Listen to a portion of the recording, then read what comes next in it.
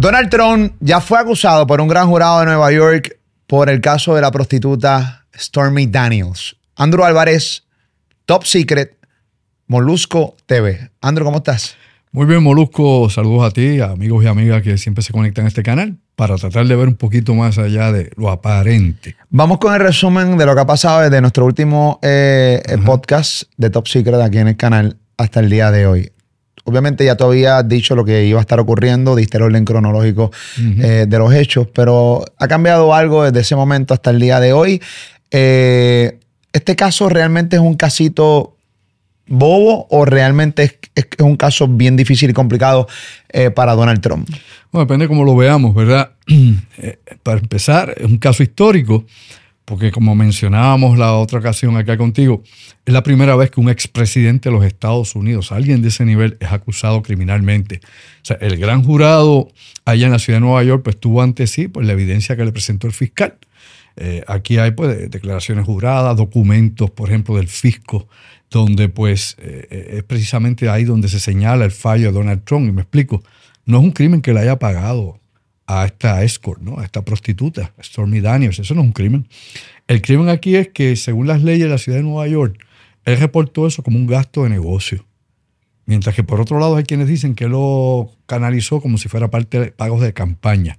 Y cuando tú le mientes al fisco de la ciudad de Nueva York, ahí es donde viene el caso criminal. No por pagarle a la prostituta para que se caiga la boca. Incluso, aunque él salga culpable, puede seguir siendo candidato.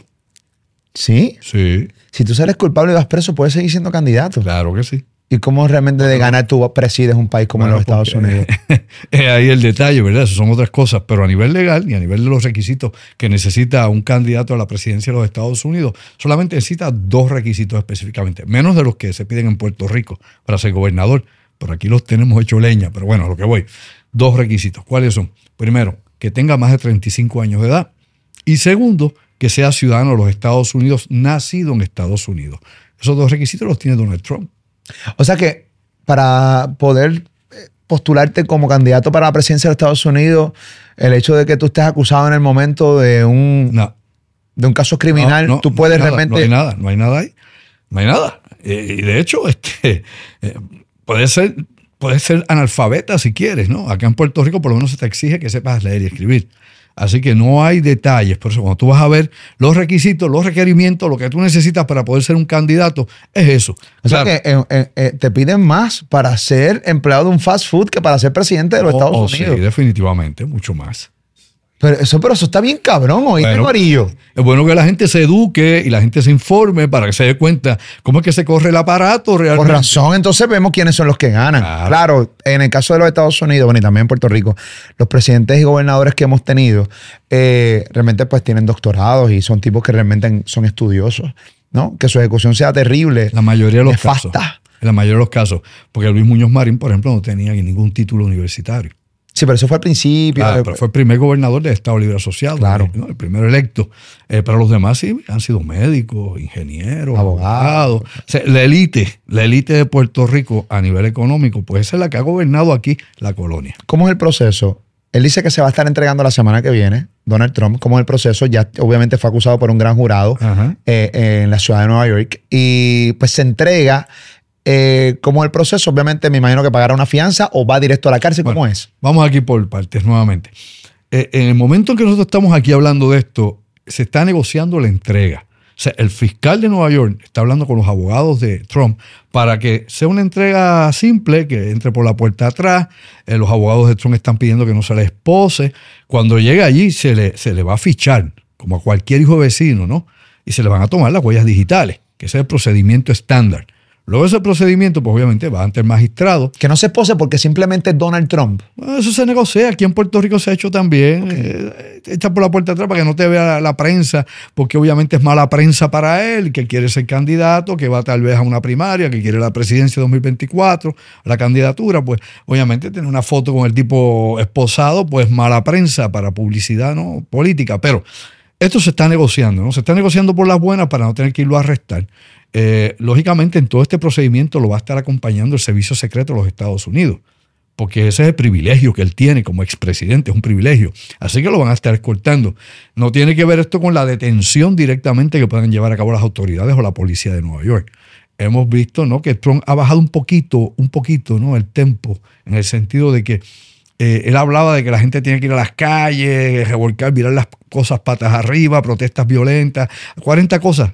Cuando digo protestas violentas, no es que haya dicho que sean violentas, sino protestas fuertes, intensas. En estos momentos está pidiendo que salgan a las calles, pero no está pidiendo de la misma manera que lo hacía hace unas semanas atrás. Él sabe que por la boca muere el pez. O sea, hay que tener cuidado con lo que digo, porque me puedo, obviamente, comprometer, implicar de que se hubiesen situaciones complicadas o violencia generalizada, y yo pedí eso, obviamente voy a cargar de cargos adicionales, y eso es lo que yo no quiero. Importante, cuando él vaya frente al magistrado, obviamente le van a leer los cargos. En estos momentos, los cargos contra Trump están sellados en un sobre. No se saben. No se sabe. Se supone, según obviamente el manejo de evidencia y según se da el proceso, que el fiscal informe de antemano a los abogados de Trump cuáles van a ser los cargos. Esa es parte del protocolo, de lo que se sigue. Así que, lógicamente, ellos estarán informados. Nosotros estaremos informados cuando el juez lea los cargos. Y frente al juez, como pasa en cualquier vista acá en Puerto Rico, en Estados Unidos, a nivel federal o inclusive estatal aquí en Puerto Rico, él dirá si es inocente o culpable. Bueno, el 90 y pico % siempre se declaran inocentes. Lógicamente, eso abrirá entonces a que hay una fecha para juicio. Y el señor Donald Trump, digamos, le van a pedir probablemente una fianza, algo será el procedimiento. Veamos a ver nuevamente qué se negocia. Ahora, ojo, aunque él saliese culpable, no necesariamente tiene que ir a la cárcel. ¿Ok? Otro beneficio por ser expresidente. Bueno, son beneficios que, ¿verdad?, la élite siempre tiene, que usted, Juan del pueblo, usted acá, el civil, el silvestre que camina por estas calles de Dios, pues no le tocan, ¿verdad? Hay unos privilegios interesantes que, aunque no están escritos, ¿no?, en la ley ni en ningún lugar, siempre se le da ese beneficio a ese tipo de individuos, llámese como se llame, después que la fortuna o el dios del dinero lo acompañe. Ahora, hay que señalar lo siguiente: puede ser que la condena de Trump sea una multa, porque dentro, ¿no?, de lo que el juez puede decidir, si él fuese culpable, es no enviarlo a la cárcel y darle una multa. Y para afuera, muerto el pollo. Así que esto es un caso que no lo descalifica para seguir en la política de Estados Unidos, que no necesariamente lo va a llevar a la cárcel en los Estados Unidos y que tal vez le pueda servir de empuje dentro de su grupo de fanáticos que lo siguen, no importa lo que él haga, si se tira por la barranca, por ahí vamos todos, olvide y vive. O sea, esas cosas pudiesen pasar. A eso iba. Dentro de tu experiencia, obviamente los mercados son bien cambiantes, incluyendo la manera de cómo la gente vota. Hay gente que dice que esto le fortalecería full, o sea, increíblemente para su candidatura rumbo a la presidencia del 2024, rumbo incluso hasta unas primarias dentro de su colectividad, o sea, su partido. Yo te pregunto a ti, ¿cómo tú lo ves? O sea, dentro de tu experiencia, expertise, dentro de la política internacional, ¿esto realmente le fortalece a Donald Trump más o realmente no le fortalece, pero para nada? Bueno, es relativo, como todo en la vida, es relativo, ¿no? Primero, esto abre la puerta a que otras investigaciones y otros posibles cargos que puedan, obviamente, dársele a Donald Trump se aceleren en las próximas semanas. Me explico. Por ejemplo, su intervención indebida en las elecciones allá en Georgia, donde en Georgia empezó a hacer presiones que son catalogadas ilegales para tratar de ver cómo influenciaban los números allá en el proceso de las elecciones. O sea, es entre varios casos más que está en este momento ahí, como dicen, por llegar. También habría que ver en qué quedó la situación de los documentos de los archivos que él se apropió en Mar-a-Lago. O sea, todo eso está bajo investigación y podrían radicarse cargos contra él en otros juicios aparte. O sea, con toda esa carga legal en su contra, es difícil que alguien pueda ganar unas elecciones. Y me explico. Para, como digo yo, los de corazón de rollo, como decimos acá en Puerto Rico, o sea, los fanáticos que nunca lo abandonan, ¿no?, los que son incondicionales con Donald Trump, cualquier cosa que sea, va a favor de Trump. Es decir, sea culpable o inocente, lo van a apoyar hasta el fin. Pero la gran masa en Estados Unidos no son fanáticos de Trump. Básico, elemental. Por eso perdió las elecciones. No hay que ser muy brillante. No es que se las robaron, es eso.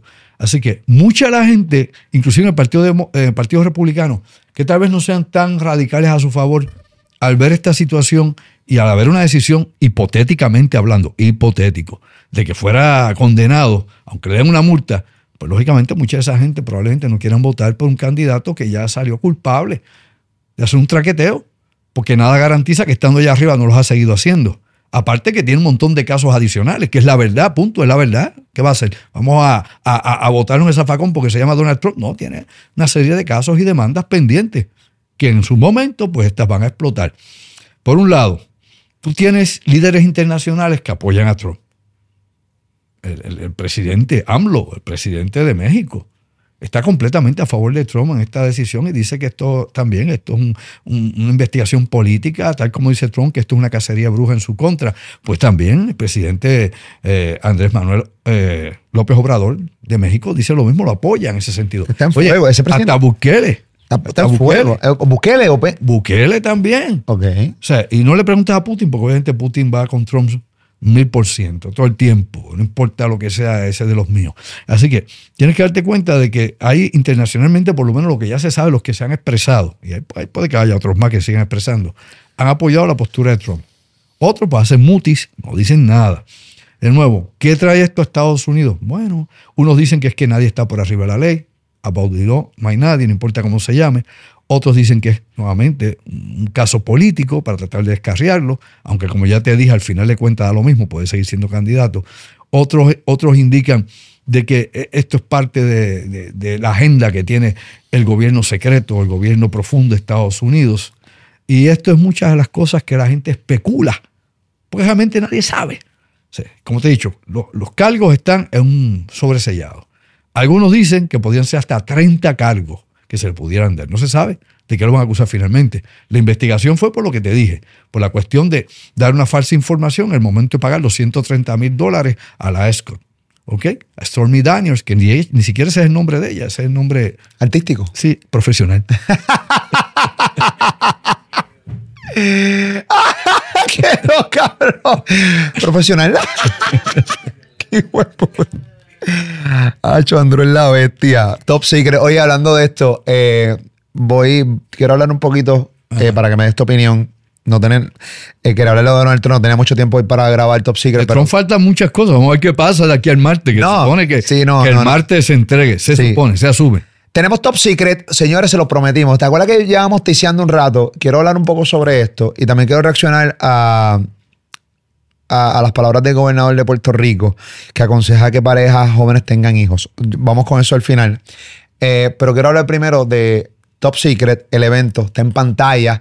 Ahí están viendo ya lo que hemos venido tiseando y diciéndole a la gente, venimos con un proyecto grande. Ok, Andrew Álvarez, cuando llega a la plataforma aquí a Molusco TV, que yo lo llamo y le digo, mira, vamos a meterle. Tenemos que ser honestos, las expectativas que nosotros teníamos no, para nada. O sea, Andrew Álvarez como contenido ha superado todas las expectativas, había y por haber, incluyendo sus propias expectativas, mis expectativas y las expectativas de la producción de Molusco TV. Y algo que me llena y me satisface muchísimo es que la gente está mostrando mucho interés, y específicamente los jóvenes y los jóvenes adultos, que es la mayor cantidad de gente que tiene este canal de YouTube, no tan solo en Puerto Rico, sino a nivel internacional. Estamos hablando de mercados como Estados Unidos, mercados como República Dominicana, Colombia, México, España, consumen mucho Top Secret de Andrew Álvarez. Que, dicho eso, me gusta porque es algo que yo creo que ni la gente ni cuenta se ha dado. Yo hablo aquí de música urbana, Andrew. Sí. Yo entrevisto artistas de música urbana. Pero no se han dado cuenta que aquí en este canal hay una variedad de contenido increíble. Desde los criticones con Mario Alegre y Juan Fernández París, hablando de cine. Desde obviamente el palabreo que tengo con los muchachos que empezamos. Desde adolescente del podcast, que estamos hablando de la parte familiar y la relación entre padre e hijos. Estamos hablando también desde Top Secrets con Andrew Álvarez. O sea, tenemos tanto y tanto, y la gente no se da ni cuenta. Muchas veces pasa una semana y yo no he hablado nada de música urbana. Nada. Y tiene una cantidad de engagement increíble. Y Top Secret es uno de ellos. Yo le había dicho a Andrew, quiero llevar tus conferencias a otro nivel. Sí. Creo que esto no se puede quedar en un restaurante. Está chévere que lo hagan en un restaurante, pero yo creo que tenemos que llevarlo al teatro, que tenga la profundidad del teatro, que tenga esa intimidad del teatro, llevarlo a otro nivel, ponerle una producción y por fin, luego de meses trabajando y conversando, ya es una realidad. Andrew Álvarez va al teatro a hablar de cosas que por lo regular no vas a escuchar en ningún medio de comunicación. Top Secret, los secretos de Puerto Rico. Andrew, ¿cómo te sientes? Una y dos, que vamos a estar viendo en abril en Bellas Artes de Caguas en Puerto Rico. Bueno, esto ha sido un proceso, ¿no? Cuando yo daba clase en la universidad, pues daba estas conferencias en la universidad. Pues tenía facilidades de poder usar el teatro en la universidad. Una vez nos retiramos de la cátedra de la universidad, pues entonces pues vamos a lugares más pequeños con el tiempo. Aquí los huracanes, los terremotos, las pandemias, pues obviamente hicieron imposible hacer grandes actividades, aparte que tienen un gran costo. O sea, la gente dice, ¿por qué me cobran por esto? Bueno, hermano, la gente parece que no sabe que todo en la vida, y si no lo aprendió tarde, pues se acabó. Todo en la vida tiene un costo, y tiene un costo grande. O sea, el conocimiento, la investigación, vivir. Usted no puede vivir si no paga. El que viva de cuento, que me explique cómo usted paga renta, el agua, la luz, la electricidad, teléfono, la comida, el médico y lo que usted quiera por ahí. Bueno, hay quien vive del cuento, pero la realidad es que todo tiene un gran costo.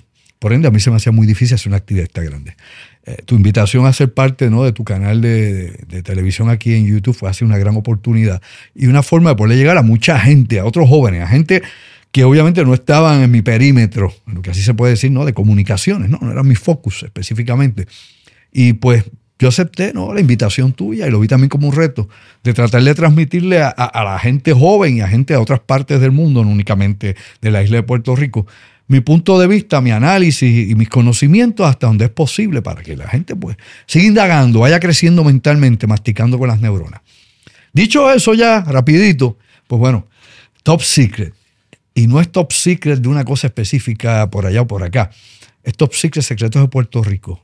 Pues aquí obviamente vamos a concentrar en cosas que la prensa de Puerto Rico no habla, ni ha hablado, ni hablará. ¿Ok? Vamos a ir a lugares donde comúnmente nadie va. ¿Por qué? Muchos desconocen que esas cosas existen en la isla o la ubicación de algunas instalaciones o operaciones que se hacen en Puerto Rico. Otros lugares en Puerto Rico, pues lógicamente la gente sabe dónde están, pero no saben qué rayos es eso que está allá al frente. A veces tú vives en un barrio de una isla de Puerto Rico y tienen una cosa instalada, qué sé yo, a 100 metros donde tú estás y tú la ves y la gente pues no sabe. Qué sé yo, como dice el viejo dicho en Puerto Rico, todo lo negro, todo lo morcilla no es negro, no, todo lo negro no es morcilla. Pues bien, ahí veo una torre con unas cosas raras y creo que debe ser tal vez celulares. Y cosas por el estilo, por darle una explicación por arribita.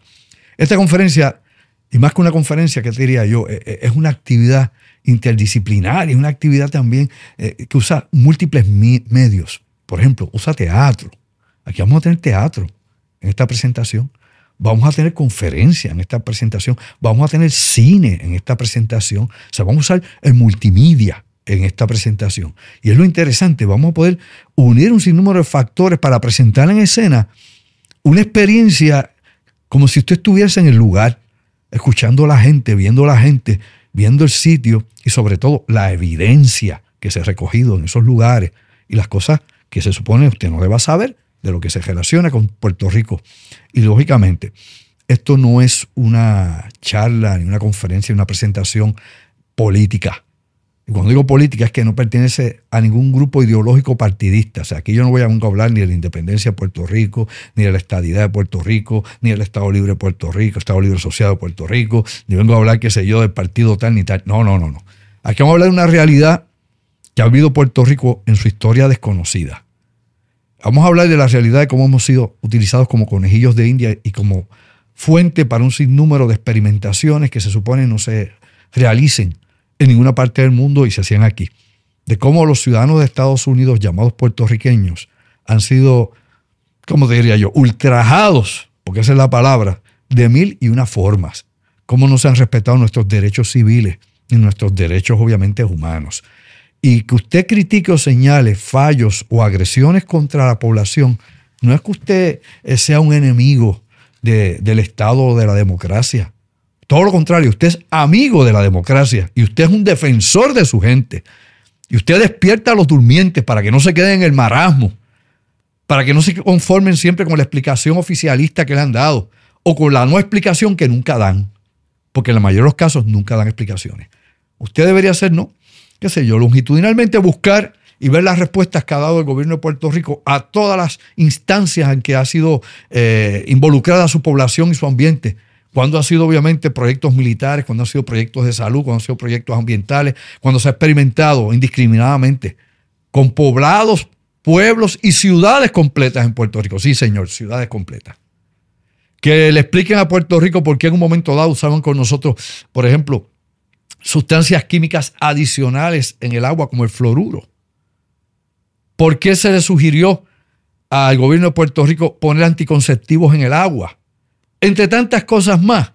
¿Por qué se han destruido empresas locales en beneficio de empresas extranjeras que hubiesen obviamente impulsado el desarrollo económico de Puerto Rico? Muchas cosas más. No solamente los militares que hay aquí, no solamente los secretos que hay aquí, no solamente las instalaciones de espionaje que hay en Puerto Rico, cómo monitorean todo el hemisferio, ¿ok? Y no es de ahora, ¿no? Esto viene desde hace décadas y lógicamente lo actualizamos en lo que está pasando aquí ahora en Puerto Rico.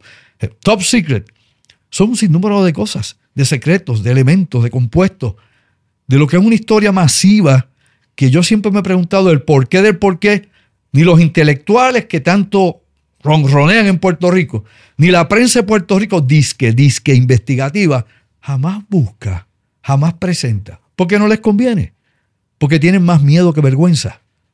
Porque a otros, ¿verdad? Simplemente prefieren vivir tranquilos con la conciencia apagada y con el bolsillo lleno. No, aquí es cuestión de despertar a la gente. Y lo que yo diga y lo que yo presente, Molusco y amigos, usted verifíquelo. Mire qué fácil. Esto no es producciones calzoncillos. O sea, esto no es a ver qué pasa.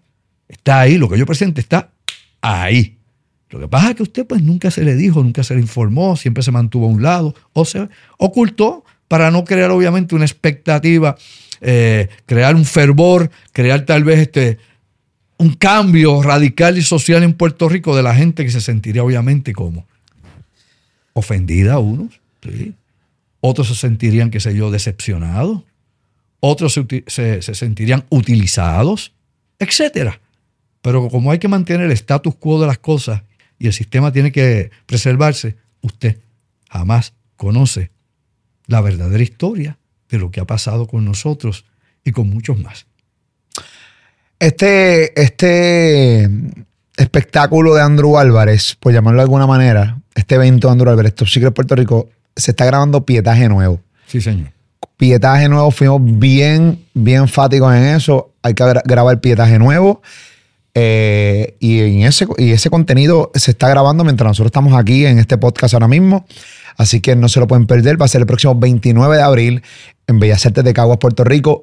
Como este canal de YouTube lo ven tantas personas, yo siempre invito personas que viven fuera de la isla que con gusto pueden viajar y obviamente para que puedan ver los shows. Nosotros tenemos un turismo en Puerto Rico de espectáculos increíbles. Aquí la gente viaja todo el tiempo a ver diferentes eventos de reggaetón, diferentes eventos de música, de todo tipo de espectáculos que pasan en Puerto Rico. Y esto no queremos que sea la excepción. Venga para Puerto Rico, disfrute del espectáculo. Va a ser bienvenido a nuestra tierra y nuestra isla aquí en Puerto Rico y obviamente a los locales, a los que son de aquí de PR Full.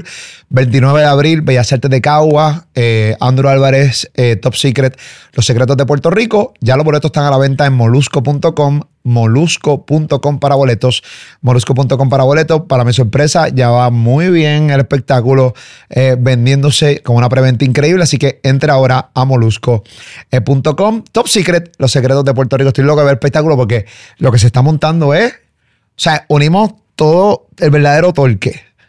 Todo lo que nosotros utilizamos para hacer los shows en los que yo estoy y en los que no estoy. Carlos Vega, toda la producción con Glorimar. Cuando Andrew dice teatro, es que vamos a tener actores de teatro dramatizando momentos históricos de Puerto Rico en escena. Eso nunca se había hecho. Así que lo vamos a tener aquí en esta producción de Top Secret. Así que, Andrew, gracias por confiar, caballo. No, es que es una nueva experiencia y no se ha hecho antes en Puerto Rico. No lo había hecho yo antes, ni ustedes tampoco. Estamos creando una fusión de ideas y de eventos, ¿no? De hechos históricos y contemporáneos. Y aquí la realidad es que hay que develar esto. Hay que echarle el manto a un lado y tenemos que ver lo que hay realmente para que tengamos conocimiento de causa de qué es lo que sucede en esta isla, por qué Puerto Rico está bajo las condiciones que está, por qué no avanzamos, ¿Por qué siempre tenemos el mismo tipo de gobernanza sobre la isla? ¿Por qué hay este caos continuamente para todo? ¿Por qué nada se puede arreglar ni nada se puede echar hacia adelante? Porque esa es precisamente la idea. Mantenernos en un estado de animación suspendida para que nunca haya avance. Simplemente nos mantengamos en la posición en que a unos intereses particulares le conviene. Y esos intereses son desde militares, económicos y políticos, entre otros más. Pues no quiero obviamente echarle todavía más fuego obviamente a la brasa, pero la realidad es que esto es solo la punta del iceberg. Vamos a entrar en la punta del témpano. De en adelante, ustedes serán entonces responsables de ver más allá. Vamos a hablar un poquito sobre molusco.com para boletos, ¿ok? Molusco.com. Vamos a hablar un poco sobre una problemática que existe a nivel del mundo. Obviamente Puerto Rico está pasando por eso, sí. Pero la gente no se da cuenta que aunque recientemente tú lo estuviste diciendo, o sea, la cantidad de personas que viven en el mundo es récord. O sea, estamos hablando de sí. ¿Cuántos habitantes hay en el mundo? Bueno, ahora mismo mal tasado, ¿no? Debe haber como 8.100 millones de personas. Okay, 8.100 millones más o menos. En mercados principales, o sea, en países principales, está habiendo una baja poblacional bastante considerada. Hay una preocupación colectiva, o sea, y específicamente en Puerto Rico, pero esto está pasando también en diferentes estados en los Estados Unidos. Y hay gobiernos que están mandando a la gente a que para a lo loco. Sí. Hay una cosa que yo no logro entender. O sea, yo no sé si los gobernadores y los presidentes se dan cuenta de que mira, mano, a mí me encabrona cuando realmente la gente empieza a parir muchachos a lo loco. Para que se los críe el Estado, para que se los críe el país, o para que se los críe la abuelita, o para que yo no puedo bregar. O sea, hay que tener hijos responsablemente y que tú te pares en un podio a pedirme a mí o a pedirle a los jóvenes de hoy que paran porque estamos teniendo una merma poblacional o porque hay menos jóvenes en el país. Vamos a empezar que estos gobernadores de mierda que nosotros hemos tenido aquí son los odios culpables, las basuras estas, son hoy los odios culpables de que Puerto Rico hoy sea más viejo que ayer. ¿Por qué? Porque sus decisiones, su mala gobernanza, sus pillerías, su corrupción, la mierda de gobierno, todo ha llevado a la gente que se monte un fucking avión que se tenga que ir. Así que los jóvenes se van. Entonces dice que los que se queden, que preñen y que paran. Por tus cojones, como si tú, gobernador de mierda, te fueras a meter a mi casa, a pagar mi casa, mi carro, la comida, los colegios. Porque es que ni en escuela pública no puede estudiar aquí. Era bien chistoso, Luis Polonia, República Dominicana. Yo estuve allí con los muchachos, yo no pude meterme en esta parte, hablando, que quiero que me digas de eso para que le conteste a Luis Polonia de República Dominicana y para educar a 2 o 3 dominicanos que entiendan. Esto no es guerra con República Dominicana, esto es educación. Porque yo nunca voy a hablar del gobierno de la República Dominicana porque yo lo desconozco. Yo hablo donde yo vivo, que es Puerto Rico. Dijo en el podcast con Alofoque que nosotros tenemos 30 universidades pagadas por los Estados Unidos. Y yo quiero que él venga a la Universidad de Puerto Rico para que tú veas la mierda que nosotros tenemos allí. O sea, aquí la educación funciona, no sirve. ¿Sabes que el gobernador de Puerto Rico hoy, que yo lo subí en cuenta de Instagram, yo soy Molusco, que te invito a que me sigas ahí también, Molusco TV en Facebook, que están todas las noticias, aconseja a las parejas jóvenes que tengan hijos. El gobernador Pedro Pierluisi insistió a las parejas jóvenes a tener hijos debido a 2 problemas que afectan el país. Obviamente, la baja poblacional, que tenemos menos jóvenes. ¿Pero qué clase de cojones? O sea, como, ok, pues tú me vas a mantener los muchachos, pues vamos a meterle. Además, el mundo está tan jodido que hay muchos jóvenes hoy que dicen, yo no voy a traer un niño al mundo para pasar la mierda que yo estoy pasando. Tengo que ser responsable y eso hay que respetarlo. Eso hay que respetar. Yo tengo que respetar a un joven que no quiera parir. Yo no quiero que viva en esta mierda de país o en esta mierda de mundo.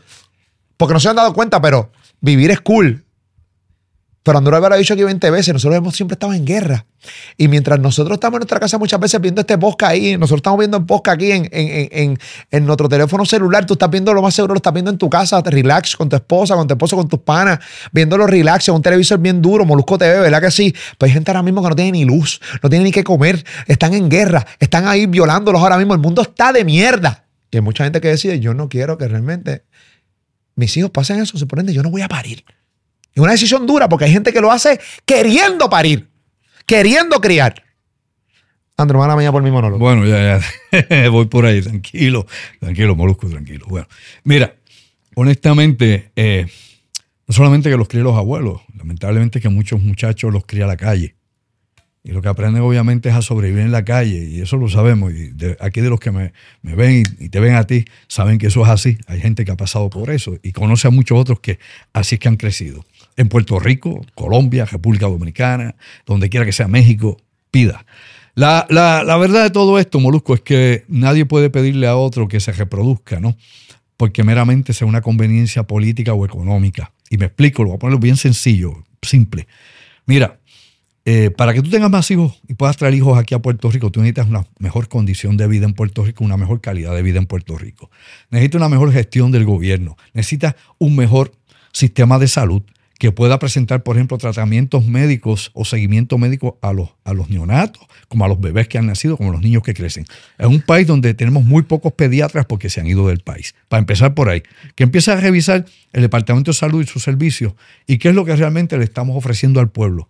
O sea, no es meramente tener un plan federal como el WIC para que le dé comida a las mujeres que tienen sus bebés recientemente, y eso son ayudas federales. No es únicamente tener el pan para seguir alimentando a los nenes después con ayuda federal.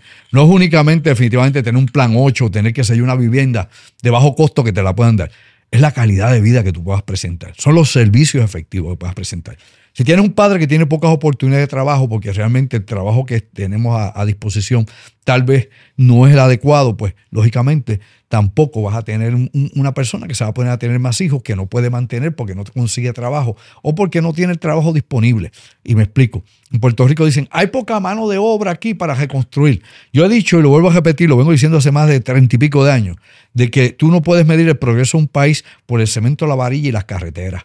Es decir, por construir la avenida o construir el edificio. O sea, eso no es progreso, eso es un cambio. Y es un cambio que a la larga exige más dinero invertido para poder mantener esa estructura que tienes ahí. Y para ponerlo de modo sencillo, mira, tú vas a traer más hijos a un país que está bajando obviamente su población radicalmente. Después de que en el 2010 tuvo un up, que casi llegamos a 4 millones de personas aquí en Puerto Rico, y que la tendencia mundial en los países desarrollados, ¿no?, en los países de crecimiento económico, es bajar sus poblaciones nativas. Cuando digo nativas, son los originarios de allí. Porque lo que pasa en los países ricos es que la población que sube son las minorías que llegan migrantes buscando que mejores recursos económicos, mejor calidad de vida, buscando salir, qué sé yo, de África, del Oriente Medio, de zonas de Latinoamérica, para llegar a Canadá, Estados Unidos, llegar a Europa. Mientras los nativos de esos países van bajando su capacidad reproductiva, la natalidad baja, pues los migrantes siguen subiendo, obviamente. Y ahí tú tienes más o menos un equilibrio de población. En Puerto Rico, sí, aquí nos siguen llegando dominicanos indocumentados todo el tiempo, eso nunca paró. Y nos siguen llegando haitianos, y nos siguen llegando hasta cubanos, de todo. Nos llegan en las yolas continuamente de República Dominicana para Puerto Rico, nos llegan en las yolas todo el tiempo. Y alguna de esa gente, a los que no interceptan, pues alguna de esa gente se queda aquí en Puerto Rico. Y de hecho yo conozco muchos que llegaron indocumentados y que ahora son legales. Y de la misma manera usan a Puerto Rico de puente para arrancar para Nueva York si es posible, como sea. O sea, eso es parte, ¿no?, de una dinámica de población que se mueve, que sube, baja, sube, baja. Puerto Rico, pues bueno, ¿por qué la gente se ha ido de Puerto Rico? Bueno, primeramente, después del 2010, en el 2010 que tuvimos esa alza que tuvimos por ejemplo, de población, empezó una caída libre en la economía de Puerto Rico. Había cerrado un tiempito antes Aníbal Acevedo Vilá el gobierno de Puerto Rico y empezó a colapsar la cosa.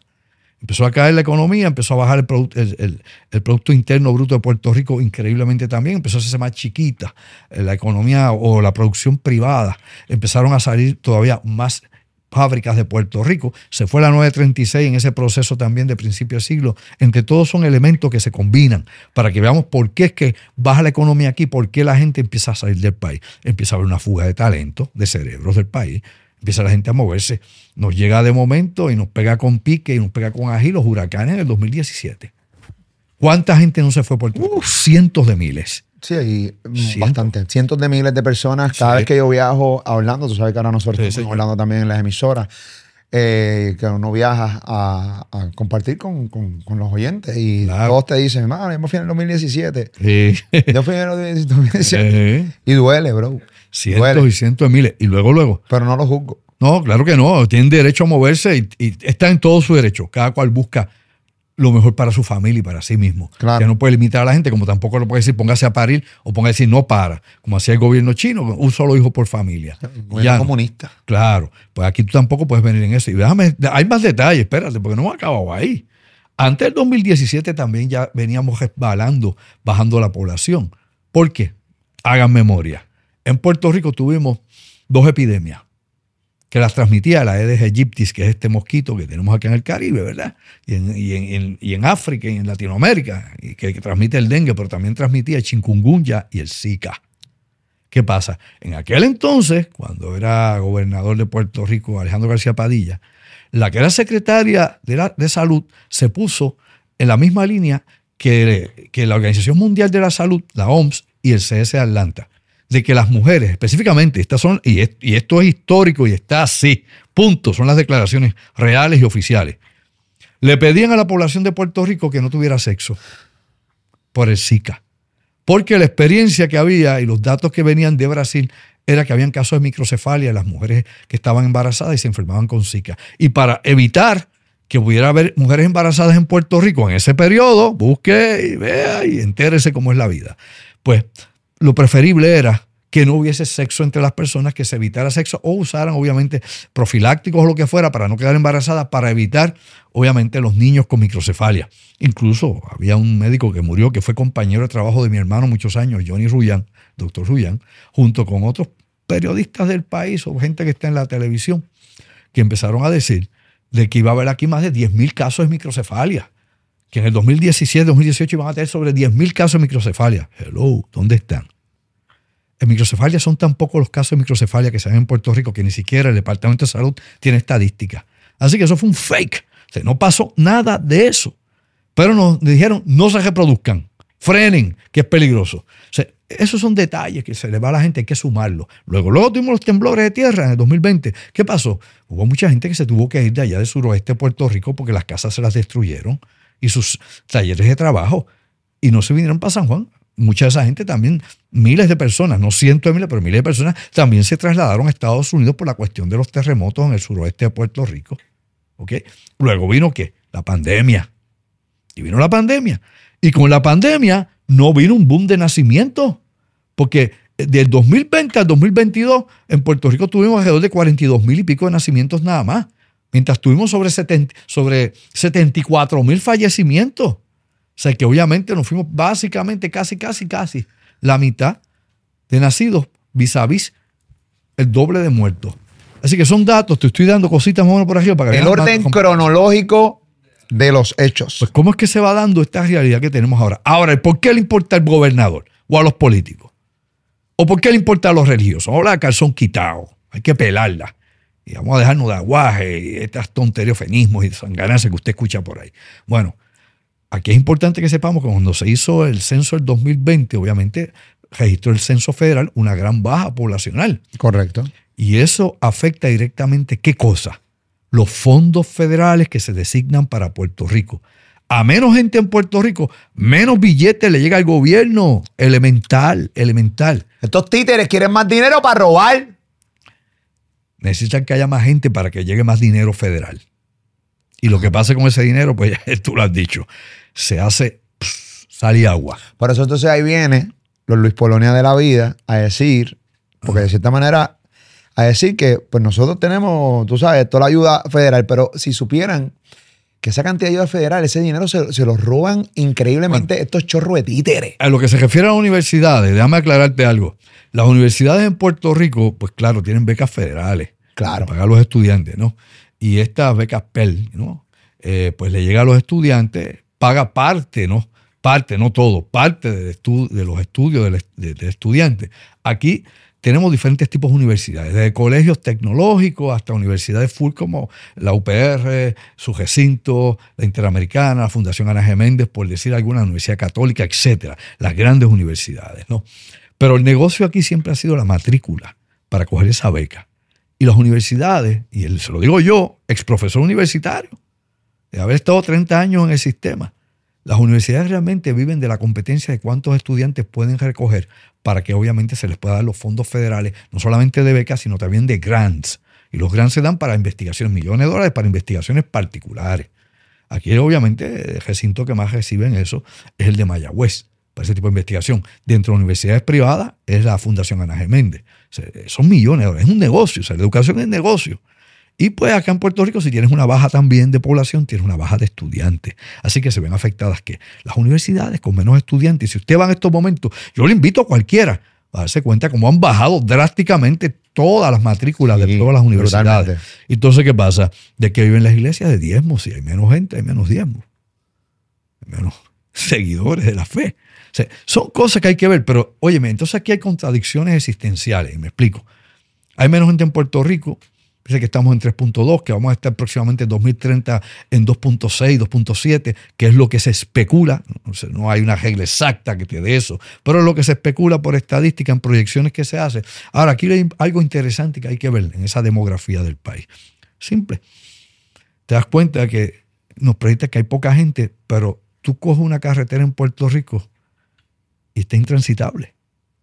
Habemos muchos menos. Se ha ido casi 2 millones de puertorriqueños, pero está llena de automóviles todo el tiempo. Yo para venir cada vez que vengo a grabar acá, una vez llego aquí a la autopista ahí, que Dios reparta suerte conmigo, estando a poca distancia de este lugar para filmar contigo. Luego vemos que cada vez hay más residencias construidas por los montes de Puerto Rico. Pero entonces nos dicen, hay poca gente, pero no hay casas disponibles. No hay casas para alquiler. No hay casas para la venta casi. Hace falta construir nuevas viviendas en Puerto Rico. Y las nuevas viviendas, obviamente, para uso social. Cuando digo uso social es para gente de pocos recursos económicos, porque no hay viviendas para esa gente. ¿Qué pasó todo? Bueno, ellos se han vendido a extranjeros. Extranjeros han estado comprando las propiedades aquí. Otras propiedades son, por ejemplo, desechos públicos, así le podemos decir, o le tienen un nombre específico, estorbo público. Son estorbo público.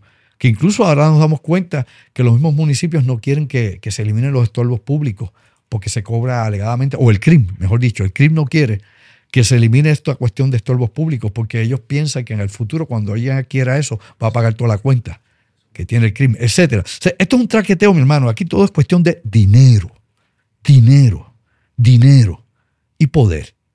O sea, no es el pueblo, no es mejorar la infraestructura, no es mejorar la calidad de vida. Y usted quiere traer más muchachos aquí, ¿para qué?